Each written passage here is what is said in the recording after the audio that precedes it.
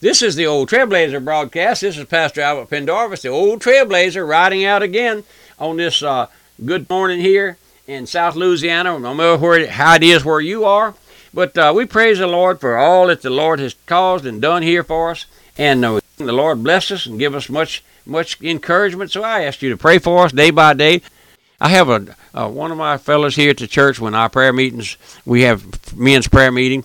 Most every time he'll say, you receive not or you have not because you ask not. And that's going home to my heart many a time. We receive not because we ask not. You know, our Lord is a gracious Lord.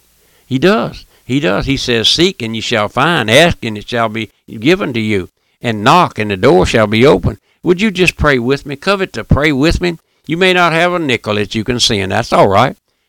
But you could pray. You can bang on the door of heaven and knock on the door.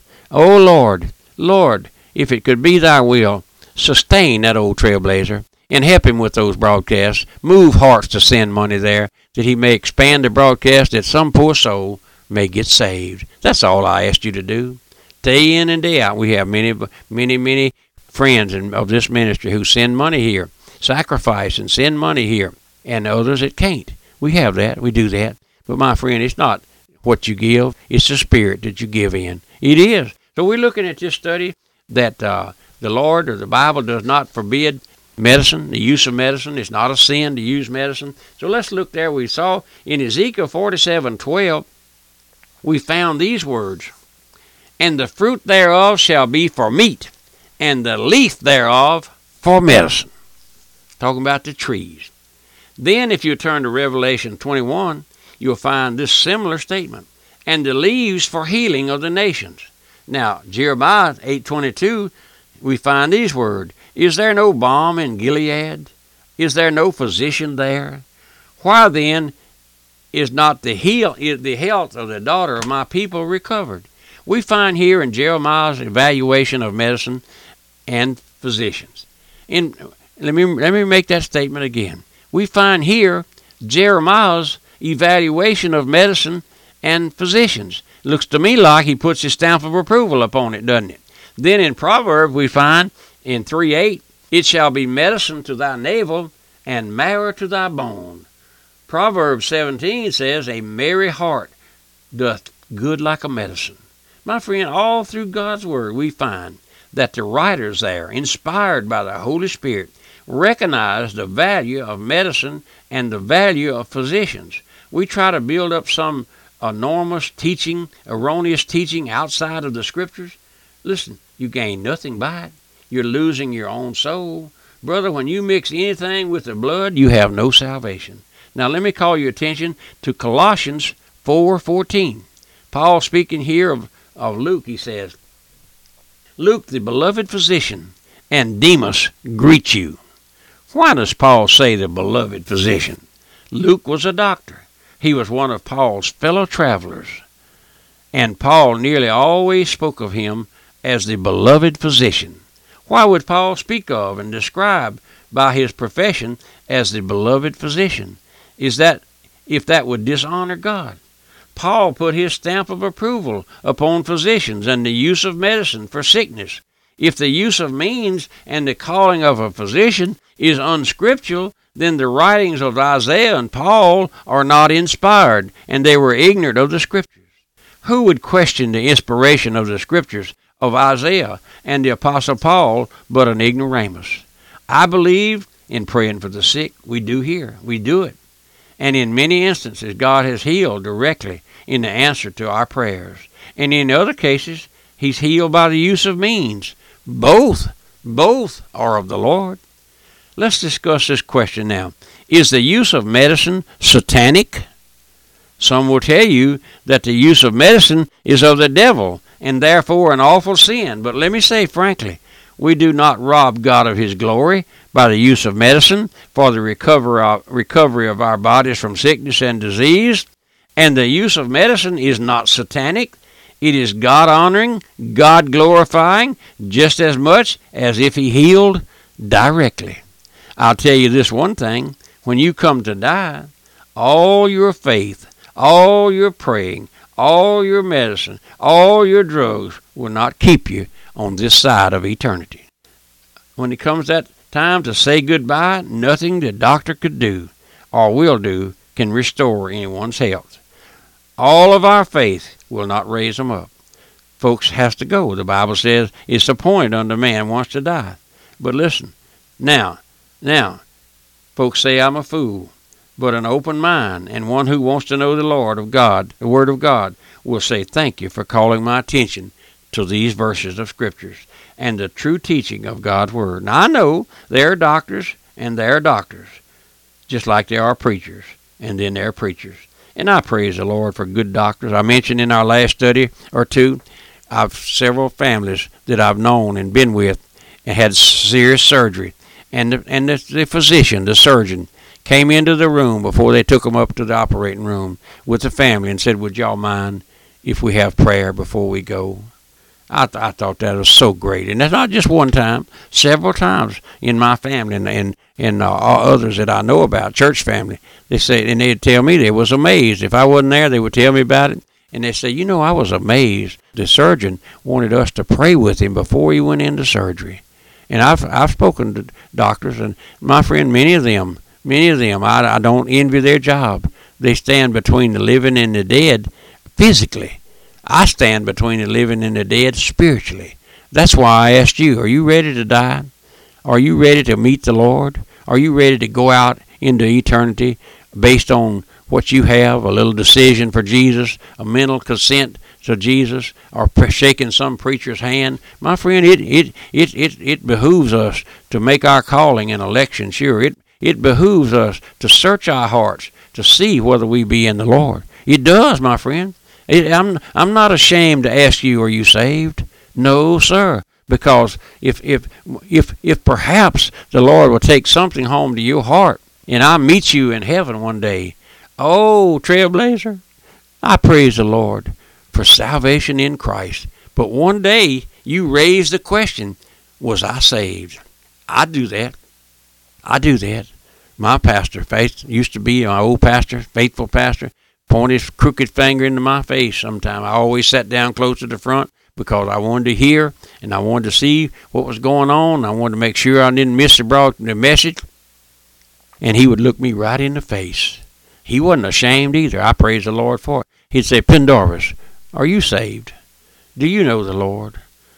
Long time ago, I had to hang my head and say, no, sir. No, Pastor, I'm not saved. Pray for me. I want to be, but I'm not. And then after the Lord saved me, I could say, yes, sir, Pastor. Yes, sir, preacher. Yes, sir, Mr. Prayer Leader. Yes, sir, Mr. Whoever. Yes, sir, I want to praise the Lord.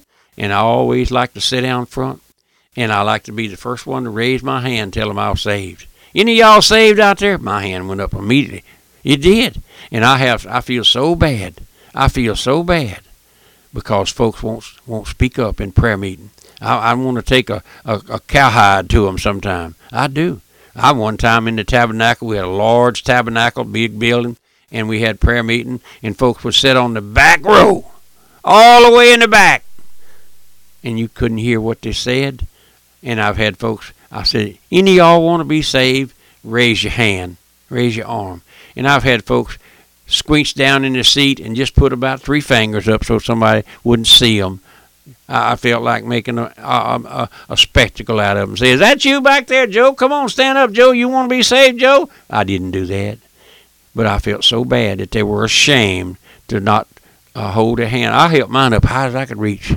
I'd like to get on the ladder and stand up. Pray for me, Pastor, I'm lost. Pray for me, Trailblazer, I'm lost. Tell Satan to go to hell, I'm lost. Oh, my friend, you ashamed of the Lord? You ashamed to say you're a Christian? You ashamed to say you're a lost sinner? Oh, my friend, may God help you. May God help you. May you not leave this world in that condition. Old trucker, sit up there now. Listen, you riding down the Highway 70, I-40, 65, 90, 105. Wake up. Wake up there in the sleeper back there. Wake up and listen. You going to hell. This old truck might go off a cliff there in a minute. You'd wake up in the fiery furnace. Oh, my friend, the old Trailblazer, I'm not ashamed to lay the claims of Christ on you. You may be pulling into a truck stop. Pull over there and get quiet for another 4 or 5 minutes till we get off the air. And then remember where this station is. I know when you're traveling, you lose the sight of one station and go into another. But you write me, I'll send you a log. We're all over the country with these broadcasts. They're different times of day and night.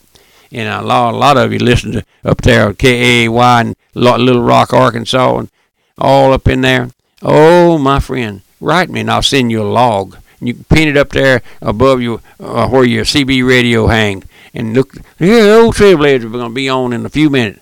Oh, my friend, listen, the greatest thing in this life is not to have a bigger truck, nor a heavy load, or more pay.